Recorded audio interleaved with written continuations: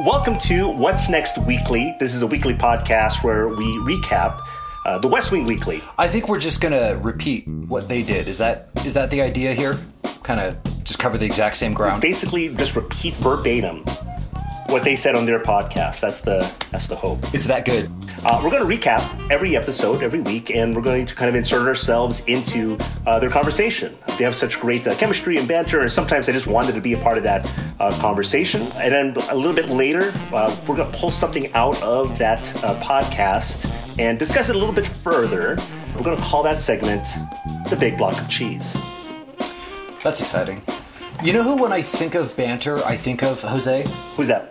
You. You know, when I listen to Josh and Rishi, and I think of my friends who banter, like, you're the first that comes to the top of the list. So I feel like we're going to be in good company inserting ourselves into that conversation. Yeah, we'll see about that. Well, let's just jump right into it. Episode 1, Season 1. It's titled The Pilot, coincidentally. The West Wing, their first episode from Season 1, also called Pilot. Premiered in March 2016. The first thing they do when they kind of open up is just go over the qualifications for their podcast. Rishi says he's basically memorized almost every single piece of dialogue in the first 4 seasons. So I said I had bones to pick with Rishi. Yeah. And, you know, I went back and he kind of draws this line right out the gates that he only really knows the first 4 seasons. So I was a little bit uncertain whether Rishi was a real West Wing fan, you know, at this point in the podcast. That's you say that, but I believe you have basically only seen the first 4 seasons for a while. Didn't you drop off after Sorkin left? No. I've only listened to the first 4 seasons of West Wing Weekly.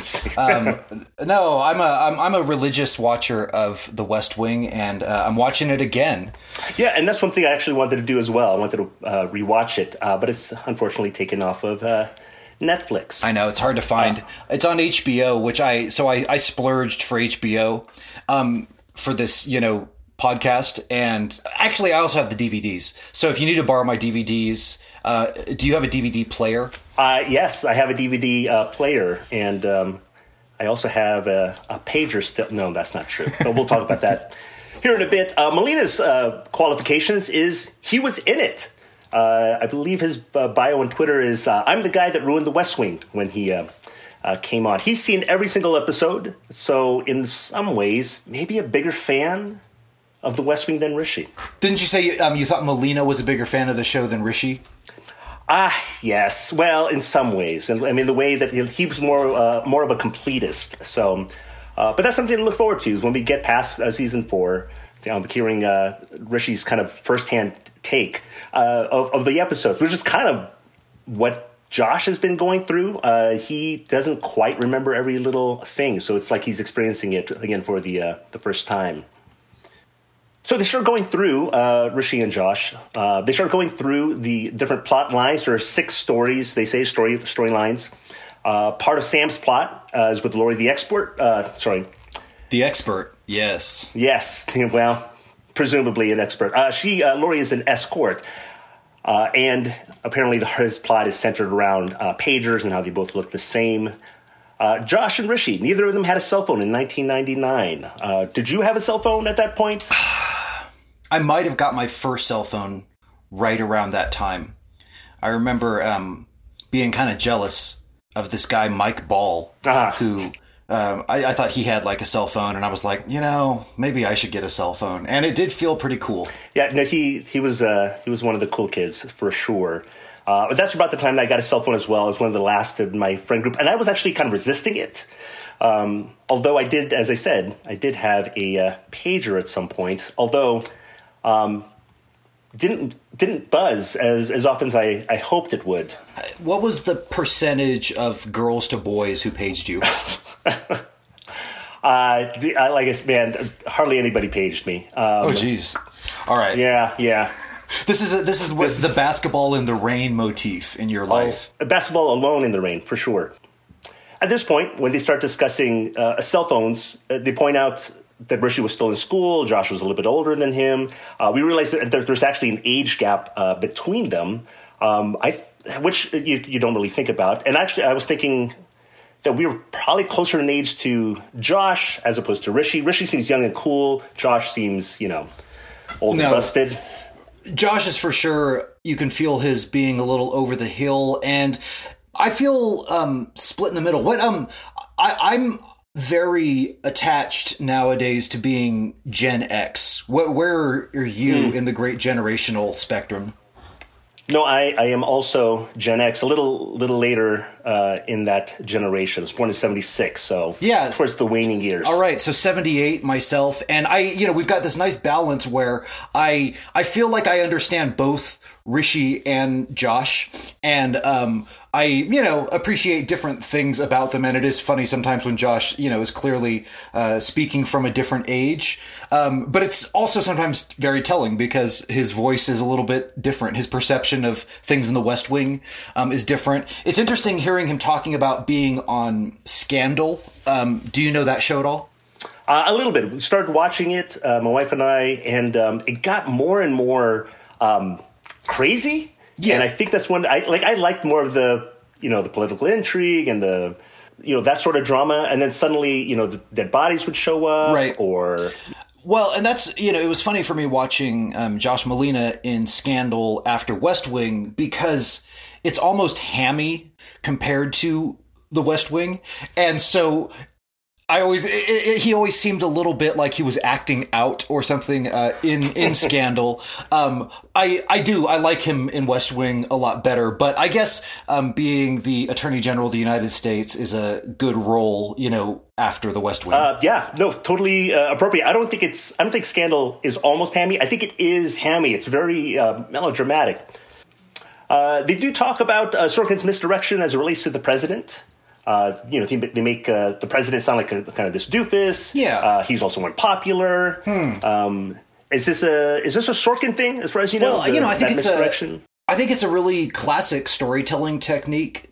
I'm fairly sure Sorkin somewhere said, all you really need to know to write great stories is Aristotle's Poetics. And if you go dust off Aristotle's Poetics from your library, you'll find that it's like 100 pages. It's really short. And so, I think Sorkin uses a lot of really classic, truly classic techniques. And so I think Rishi is catching that. And so, yes, I think that's typical. The other thing that I think Sorkin likes to do, and I wonder if he can still do it, is there was a time when I was, when stories for me, a good storyteller surprised me at some point. And Sorkin does that a lot, right? So, and this is one level of that. You make it sound like he's a klutz, Mrs. Landingham, and then he shows up and you can tell that like this guy's way more than a klutz. And so that, just that twist, right? That thing where, that, and you get kind of an uplift or a swell when you're like, oh, wow, that's really neat. And Sorkin used to be able to do that for me a lot. I feel like we've gotten, in a, like you said, in a Scandal world with lots of bodies and in a House of Cards world with, lots of scandal, it's, interesting to know if Aaron Sorkin could still kind of make you feel that way, but that's what I remember about the Martin Sheen kind of walking in moment. And no, so I think Sorkin's thinking about that a lot, like about your experience as the viewer, and he's setting you up for ups and downs all the time. No, definitely. I mean, the contrast between the way he's perceived at the beginning, where you don't see him, and then his first entrance into the room. Is pretty... It's fantastic, right? Effective. No, exactly. He's kind of the biggest guy in the room, even though you've got a room full of big personalities. And so that part was nifty. We do get a little Sorkin name trivia when they bring up Josh Lyman on the West Wing Weekly. Josh Lyman might have been named after Josh Malina. At least that's Josh's contention. I think everybody seems to agree. Toby is Malina's sister's name. And then Josh Malina kind of twists Lyman and like anagrams it so that it's maybe the related Lyman and Malina. It seems a little bit self-focused, Mr. Malina, with his interest in how often his name and related names kind of come up people can project things. And nevertheless, I think he's probably correct that, because he says they're dear old friends. I'd like to hear more about their dear old friendship. I'd like to see what Melina and Sorkin were doing 30 years ago. If the present and this time was any indication, Josh was probably begging Sorkin for a job. Rishi also goes a little bit deeper, suggests that Ziegler was inspired by Ziegler in the Nixon administration. That seems to make sense.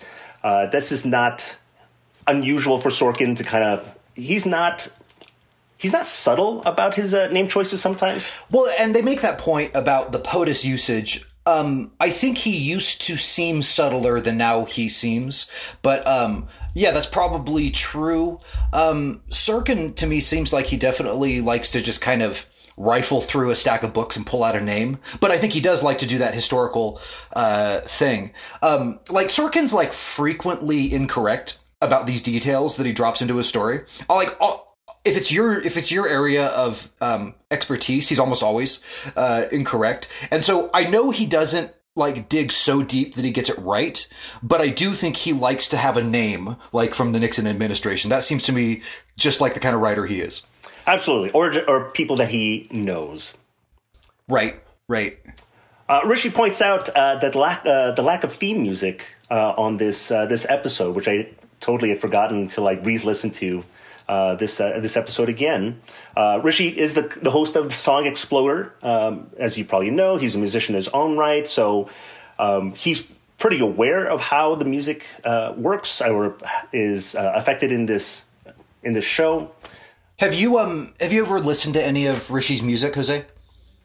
I have, or at least the 1 a.m. radio. I have listened to some of that, and it's good. It's really kind of, it's just well crafted songs. And he's actually released something recently under his own name, which I haven't listened to yet, but I'm looking forward to it.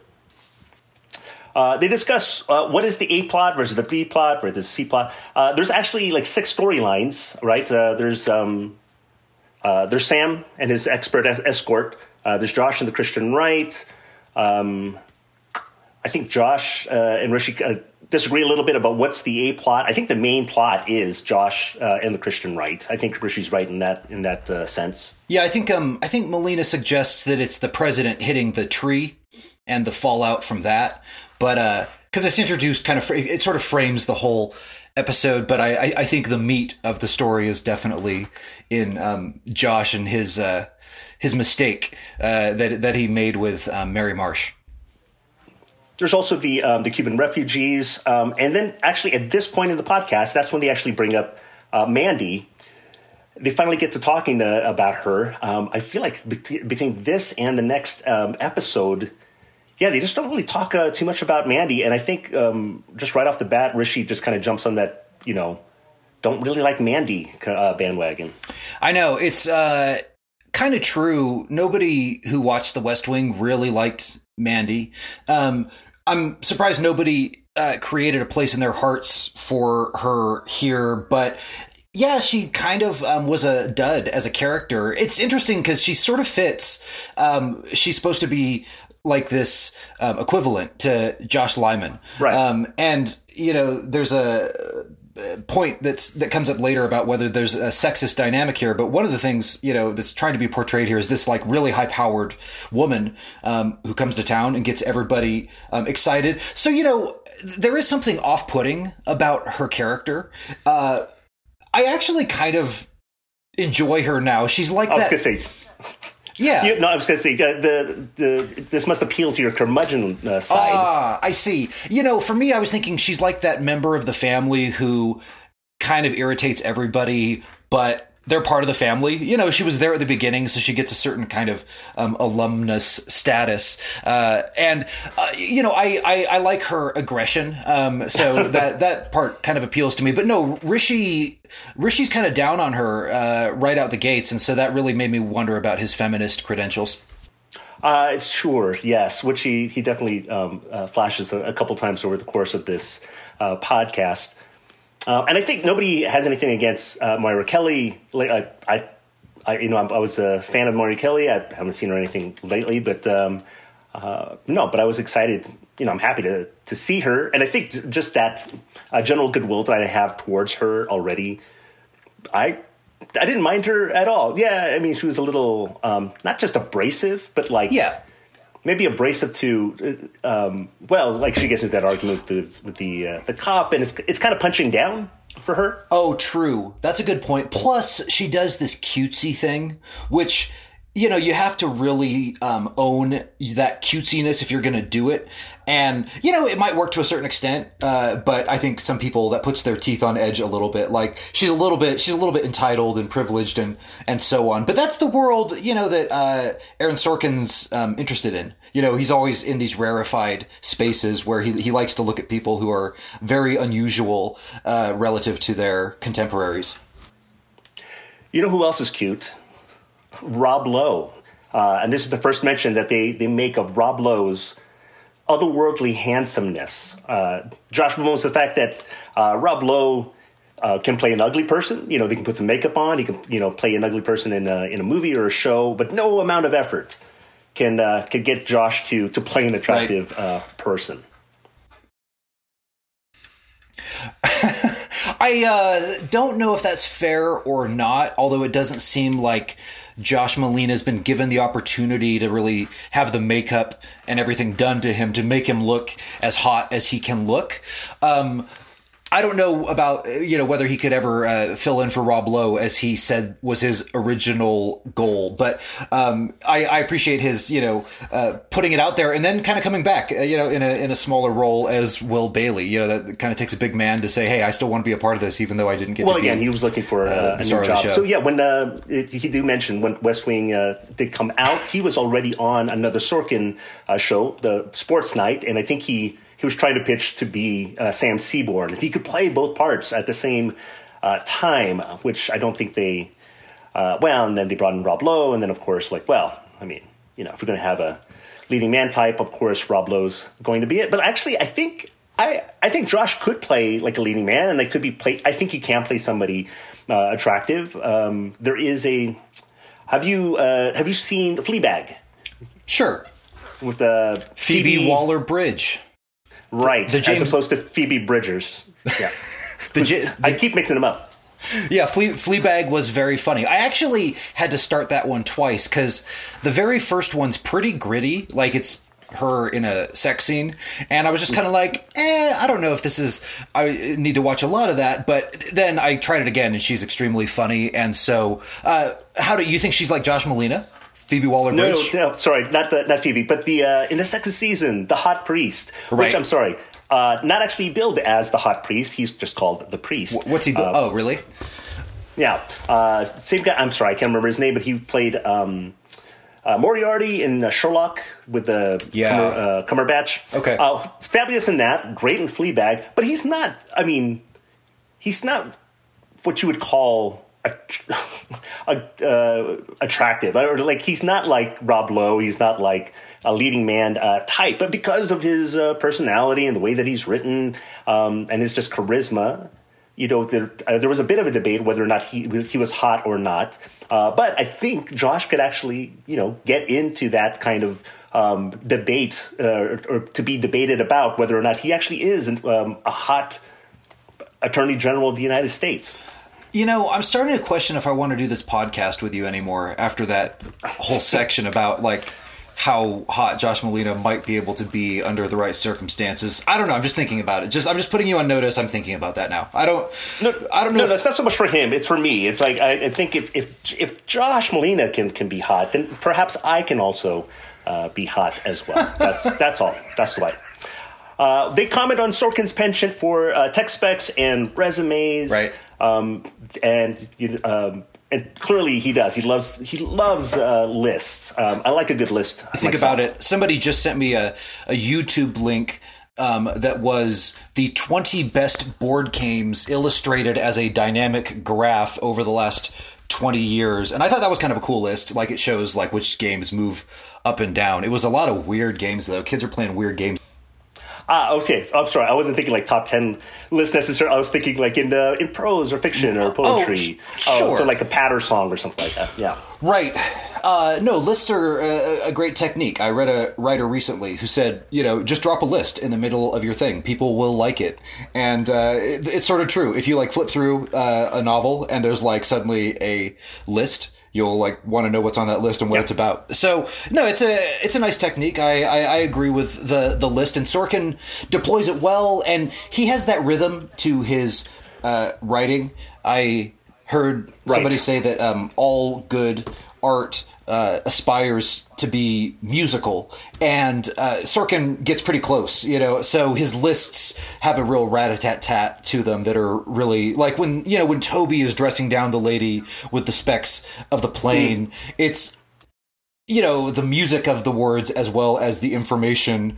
The information is just kind of his chosen implement for batting her around with, and it's a lot of fun. And part of that, when people do that, it feels like, oh, these people really know what they're doing, which is one of the things I love about the show, right? It's that really competent people doing really good work. But also, it also helps to bring about some exposition, and in a way that's fun, that doesn't feel like an episode of SWAT. Have you ever watched what I'm talking about? Gosh, I don't know. I don't know if I've seen SWAT. Yeah, well, it's it's a show. Yes, it's a show. But basically, to move the plot along, sometimes somebody has to say like, but you and I have been brothers all our lives, and then now you know that they're brothers. Oh, right. Yeah.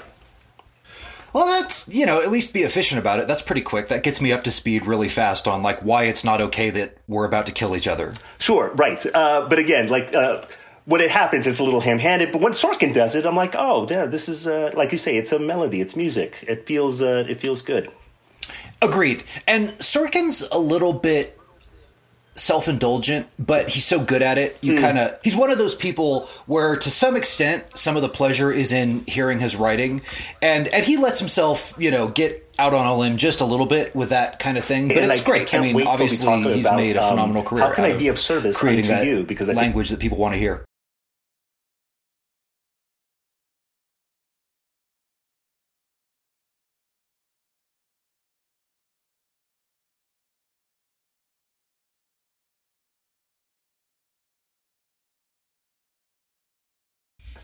Right. One of the things that Josh and Rishi point out is how good the pilot is, as they're introducing all these characters, and you definitely get a sense of them. CJ gets introduced in the show, The West Wing, and it gives Josh and Rishi a chance to lavish praise and love on Allison Janney, which will happen almost every time they mention her name. Yeah, Allison Janney's maybe a little bit overrated. But I mean this in a positive way. It's clear that the people who work with her just love her to death. Sure. And I think sometimes they indulge CJ a little bit more than you would if you didn't love Allison Janney so much. Like, there's a whole episode down the road about CJ going to her high school reunion and dealing with her father's dementia. And you're just like, wow, that's a whole different show. Things like that, where you're kind of like, I don't know that fit in the West Wing. But anyway, clearly, they say that she's the most professional in the world. And she, she knows all her lines and that kind of thing. And she's been, I don't know, maybe the most successful post-West Wing. I mean, certainly up there. Rob Lowe's done a lot of great stuff. Sure. I mean, Aaron Sorkin's done a lot of great stuff. And others have had really good careers as well. But Allison Janney's, I mean, she's won awards as recently as like last year, I think, right? Yeah, no, for her sitcom, Mom? Is it Mom? I think she's great. You know what? I love it when she's funny. Is the thing. Like she has such great comedy chops, even though this is a dramatic show. So if she gets to do a practice, like her physical comedy is she's an expert at. I mean, and that's actually her first introduction is that pratfall on treadmill. Gosh, that's really funny, because you're totally right. When you said pratfall, I thought of, down the road, she falls into the pool and things like that. Yeah. And it is. She's very funny. And when she's funny, I almost always enjoy it a lot. Sometimes they take her for a dramatic turn. They use her a lot as like the moral compass of the shows. So she also often has to be the the hall monitor for the whole group. The group wants to go do something and CJ has to stop them. And I think that's one of the places that Rishi suggests he sees a little bit of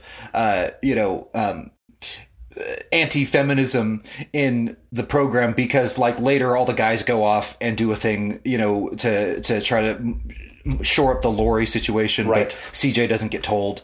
Anyway, and so she sometimes has to be the wet blanket a little bit, and so when she's being fun, like when she does the jackal or something like that, right? Everybody can't stop watching. Everyone can't stop watching it. They point out the mistaken identity subplot about Leah's daughter and how it seems unlikely because of Leo's age. I wonder if that was written before they had cast him. And then they also named the actress who plays Sam's assistant, which I appreciate how often they give credit to the actors, whether if they're talking about an actor that comes on like, this person just came in for like a bit part, but they were so amazing, or wasn't the costuming or whatever, the set design great. They always like name off the person responsible for that, kind of in that Sorkin way of like, well, here's their resume and here's what else they've done. Good point. I think it's also a tactic for keeping your social capital good. Like, you go on your podcast and you just say nice things about everybody. It's very smart. Because I've noticed a lot of people do that. I'm actually thinking, is there a podcast where people come on and trash everybody they work with? People try not to do that, right? Because not by name. It's hard to. No. Yeah. And so that would actually be the braver thing. But no, I agree. It's great. And you see that, right? Even with a relatively small project, if you have a number of people involved, lots of people make important contributions. And I bet they have a really fantastic relationship with all these people, at least if they're decent folks. Well, and they don't have to go out of their way to give credit to these folks, right? I mean, they could just say like, oh, and then this guy comes in and he pours the water and then he leaves. They don't even have to mention him. They talk a bit about Mary Marsh, the confrontation scene, and that reveal of Martin Sheen as the president, who quotes the first commandment. Rishi takes a little bit of issue with the kind of Deus Ex Machina quality of the ending, the appearance of the president, but then also like being able to pull out that doll with the knife through its throat, sent to its daughter, and that kind of like solves that problem with the Christian right. I think he wanted them to really hash it out in the way that two sides of a different issue get to hash it out in future episodes. Josh Lyman clearly thinks that Mary Marsh is really a hypocrite who's in this for the money and not a representative or arbiter of moral truth or positions or anything. Mary Marsh clearly thinks he's a godless atheist who's here to destroy, the Christian heritage of the nation. I don't think people like to say those things or hear those things to each other's faces. But that would be interesting if like they really dove into the actual problem. But, for tying up the pilot, I thought the knife through the doll's throat was sufficient. There's a lot of fireworks. That's one of the things I've now seen West Wing so many times. There's a lot going on, and the first time you go through it, especially back in 99 or whatever, there's kind of a shock and awe quality to it, because it really was different than anything else. They mentioned that in the podcast, that this technique of keeping some of the information out of the viewer's knowledge so that they're sort of guessing what's happening, that was a new technique at that time. And so it never occurred to me that there was a Deus Ex Machina quality, but I see why Rishi says that. But I think it works. It works pretty well because it lets Bartlett come in and it lets him talk about religion. He's got this funny view about, or his granddaughter thinking it's a very remarkable tomato instead of, thinking it's a very remarkable girl. And so it's actually typical Sorkin. He's another good example of the kind of guy who breaks the rules. Yeah. Because sometimes he just does things and you're like, I don't know if that's the textbook move, but what you did there was so entertaining. We're okay with it. So that's how I he does felt about that scene. Sometimes when I saw this, or it makes me think about how Christians or religion is portrayed in shows, and I actually enjoyed Studio 60 on the Sunset Strip. Like I actually enjoyed that, and because and one of the lead characters was was definitely a Christian, and between her and Matt Perry's character, they would have these discussions and to try to hash out this. I think that's the ideal way to have those discussions is in a romantic relationship, between Is that right? a believer and a non-believer. I think that's probably the only way you're going to have the emotional context to really take in what's going on for the other person when you're telling them one thing or the other. Because, I remember that part of the show. That show didn't last very long, did it? No, I think just the single season, and you weren't on board with that pretty quickly, right? It didn't work for me out the gates. I would watch it again, but it felt like an imitation of The West Wing, and like somebody had said, "Here, why don't you do another show?" And he kind of just cranked that one out because subsequently. The current movie Being the Ricardos is about showbiz, and it's great.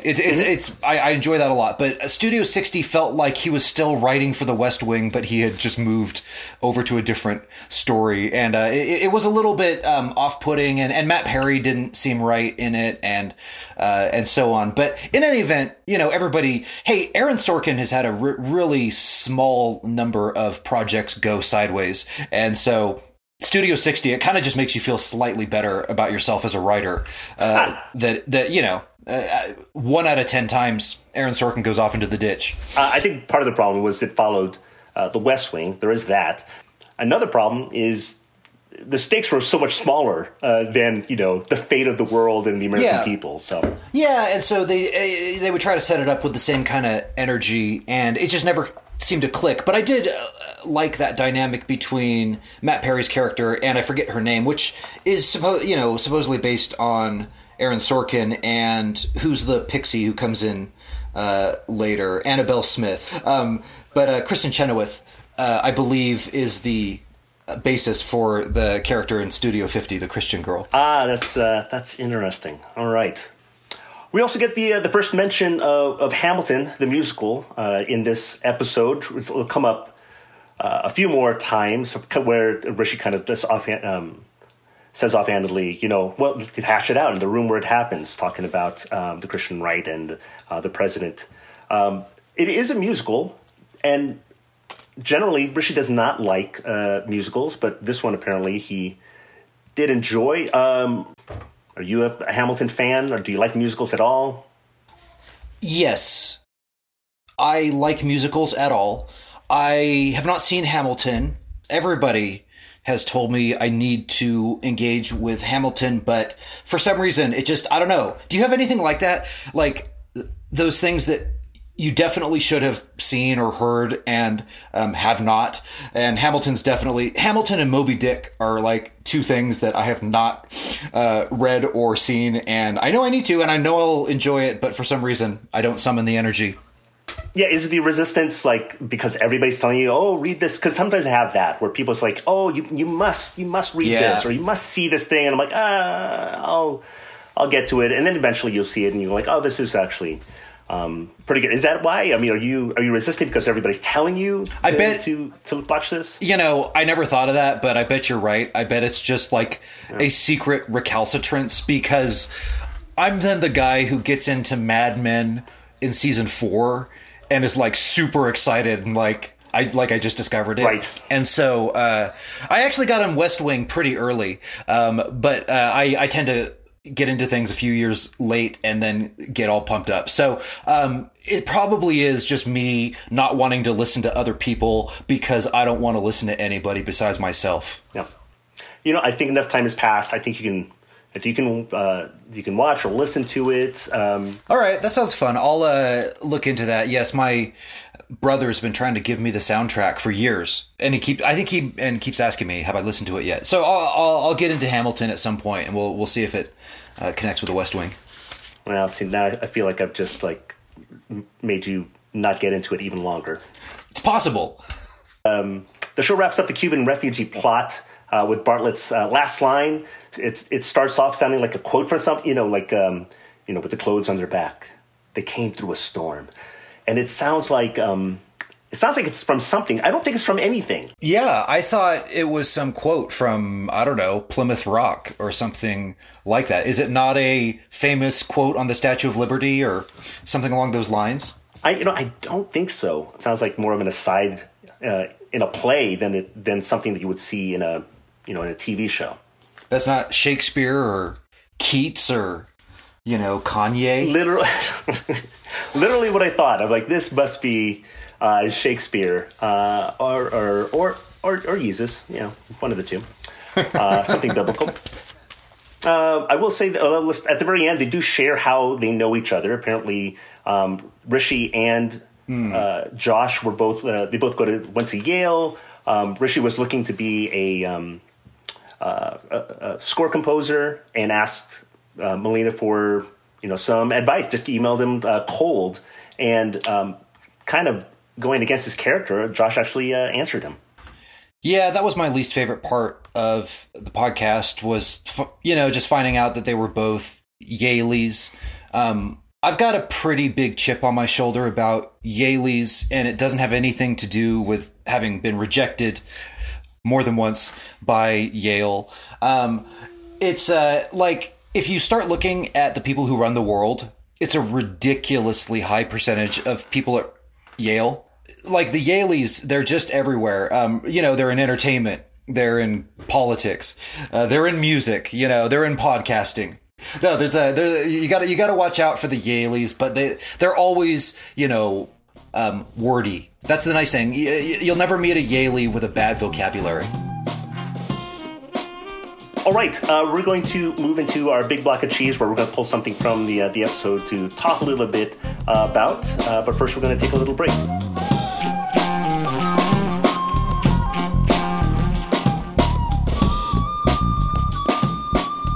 All right, we are back. It is time now for the big block of cheese. Once President Jackson had a big block of cheese where he invited folks to come into the White House to partake. Do you have a big block of cheese that you'd like to share with us, Kenny? Well, from the episode, I was very interested to see the Christian Wright versus Josh Lyman theme. It resonates for me to this day. It seems like it's a core conflict in our country, the way secular and religious people deal with each other. It also reminds me why I love the show. It brings up issues like that, and this is where Melina says this thing about how the slam in the show is not on religion. It's on people using religion to make money, corruptly or hypocritically or otherwise. And I listened to that and I thought that's a really good distinction. And then I thought that's so old school. Like you can't think like that anymore. Nobody's making distinctions that fine these days. And you can even hear it in Rishi's voice a little bit, because Rishi says, interesting. Like, I think what Rishi's thinking is, I don't know if you can separate all the corrupt religious people from religion. I don't know that you can actually separate those two out in a clean way where you can like one and not the other. But I appreciated Melina's point, and it also is the kind of thing that like a guy in his 50s would say. I don't think people under 50 are thinking or talking like that much anymore. Yeah, I suppose not. No, and I mean, I guess what Josh Lyman says. The accusation is they're not serving the real God, or the God that they profess to serve. They're serving the God that is looking to make money. Which I don't know. Do you think? I don't know if I really believe that Rishi believes that those are basically the same being. I don't know. And then as far as today, I mean, I guess that's been the perception for a while, right? For decades, or definitely from like the 80s with like Jim and Tammy Faye Baker and Jimmy Swaggart, and then just all the televangelists. It just seemed like like that's what's being portrayed on TV, or that's what you see on TV. It does seem like a big money but there were definitely those scandals in the 80s, and I have always thought a great deal like Josh Melina talks about. So for example, I'm not Catholic, but there's there's a cynical kind of person that whenever you bring up the Catholic Church, the first thing they like to talk about is priests' misbehavior with people, especially boys, which is egregious, of course. For me, it's always been clear that that's aberrational, and the one thing is not organic, to the true nature of Catholicism. Like, there's too many people in the world and in history who are just like normal religious people, the folks running the soup kitchen. And I just don't believe that most of those folks have anything to do with the Catholic priest who's a bad guy. And so it seems clear to me you can separate those two things out. But I could see how to somebody else, if institution was so characterized by people like that, you might start to think that, it might be inherent in the institution and in the nature of religion to make people behave badly. Well, see, since you bring that up, I think part of it is that it is the institution that's seemingly either turning a blind eye to these things or hiding them or not really dealing with, with these aberrations, as you say, effectively in a way that actually, protects the innocent and punishes or whatever those who are guilty. So definitely, I mean, there's the people on the ground, the boots on the ground. Surely they just want to help people, or they want to at least uphold the tenets of their faith. But if the institution itself, if the hierarchy itself is, not really effectively dealing with that, it would be hard to separate that. Yeah, no, it's really true. Like when you see, especially if you experience, yourself in any way, abuse of authority, it's hard to not color the whole glass with the same, dye that you experience there. But I do think, there's a point where you want to go beyond that and be able to separate the good from the bad.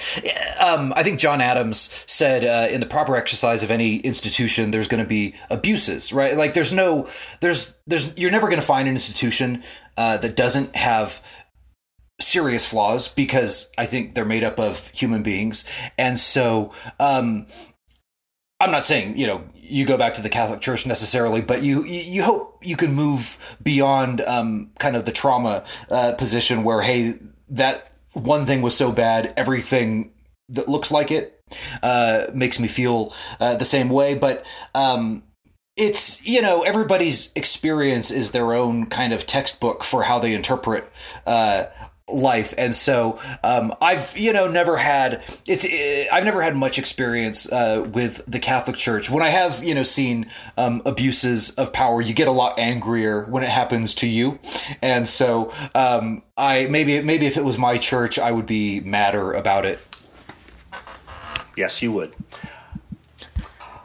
Okay, well, a total tonal shift here. Would you like to hear about my big block of cheese? Yeah, no, I bet it's a deep issue, about matters of the heart and things that go on below the surface. Yes, definitely. It's not totally self-serving and narcissistic at all. No, I wanted to talk about everybody talks about how good-looking Rob Lowe is. Whenever he comes up in the podcast, they talk about how ridiculously good-looking he is. So my big block of cheese is how do you I almost want to change this actually. How do you handle or comport yourself when in the presence of somebody who's ridiculously good looking, like a Rob Lowe or someone else? Well, today I'm going to suggest that you attack. When I see Rob Lowe, one thing that stands out to me is his face looks fragile. And so it may be beautiful, sure, but it looks very, very fragile. And so just like a bat to it. Right. And so one of the things that I identified with was in the movie Fight Club, when Ed Norton beats the snot out of this really handsome guy, and they ask him, why did he do that? And he says, I wanted to destroy something beautiful. So I think that's one approach, is hostility, just focused hostility. And you'd be surprised how, people like that don't usually get that. And so if you use that, you'll get a very unusual reaction. All right, I'm gonna write that down. I'll file that. What do you like? Have you had experiences like this? Frankly, I had a hard time thinking of if I'd ever been around anybody as good looking as Rob Lowe appears to be on my TV. Sure. No, there is that. I'm sorry. To my memory, I can't think of anybody. And maybe it's just been so long, or maybe my standards have gotten even higher. My general stance, though, is not hostility. I'm such like an easygoing guy, and my general tack is to just not make eye contact, or to avoid maybe giving them undue attention, because they probably get a lot of attention already, and so I don't want to be everybody else who's just giving them all this right attention. Well, and what's cool is you're giving them an even more special kind of attention, because though it's not external, like you're giving all your internal attention into how you guide their behavior around. So it's actually really an even better tribute to their good looks, that like it's like this force field and you're gonna navigate around it. Right. That's great. Yeah. No. It's all happening on the inside. Sometimes it actually creeps out, because then. So the other tack is to overcompensate. I am not as ridiculously good looking as they are, but I'm generally funny and charming, and but then but then I just lean too hard into that, and actually I try too hard to be funny and witty, and try too hard to be eloquent, and it totally backfires. In that I'll either end up insulting them accidentally. Right. Right. That's definitely the kind of thing you could do, is insult them. Somebody's so good looking that you insult them, trying to explain to them how good looking they are. That's a kind of Jose thing. Excellent. Yeah, and I'm sorry, not necessarily talking about how good looking they are, but just talking about something else. And I thought that's what you meant when he's like, when you said your suggestion was to attack, I thought like, just like get in there and just point out a flaw or neg them or something like that. But sure. Well, no, you meant physical violence. No, I didn't necessarily mean physical violence, but I did mean get aggressive. Whatever tactic works for you. Really dig in. But that's not what I usually do. No, I prefer. I'm big on order. And so I kind of fall in, so if you're like, you're a 10, I just kind of stand in line where I'm supposed to. And the thing is that all the action's going to happen around the 10. And so, I try to be courteous, you try to stay on good terms, and, you be friendly, you be nice. When I was younger, I might get gushy, but I don't think I would do that today. But, you want to be inside the bubble, like as John Hamm described it. No, I'm sorry. I actually would like not to be in the action. No, I would like to be as far away from the action as possible. Like the less action, the better. More focused action is what I prefer. I don't want to. I'm not great in large groups of people, and by large I mean more than 3. Interesting. Well, it sounds like you're a leader of men, just kind of waiting to blossom into your full leadership capabilities with 4, 5, 7 people. Yes, or 2. So if you're listening to this and you have a suggestion on how to deal with somebody who's ridiculously good looking or charismatic, or if you have a stance on how Christians and religious folk are portrayed in the movies or shows, we'd love to hear about it. You can follow us on Twitter at Weekly What's Next. You look like you need a drink after finally getting this podcast recorded. Anything you might refresh yourself with after the show? Yeah, absolutely. I have plans. 2 Absolute Martinis and a Doers on the Rocks. Okay. I'm just saying.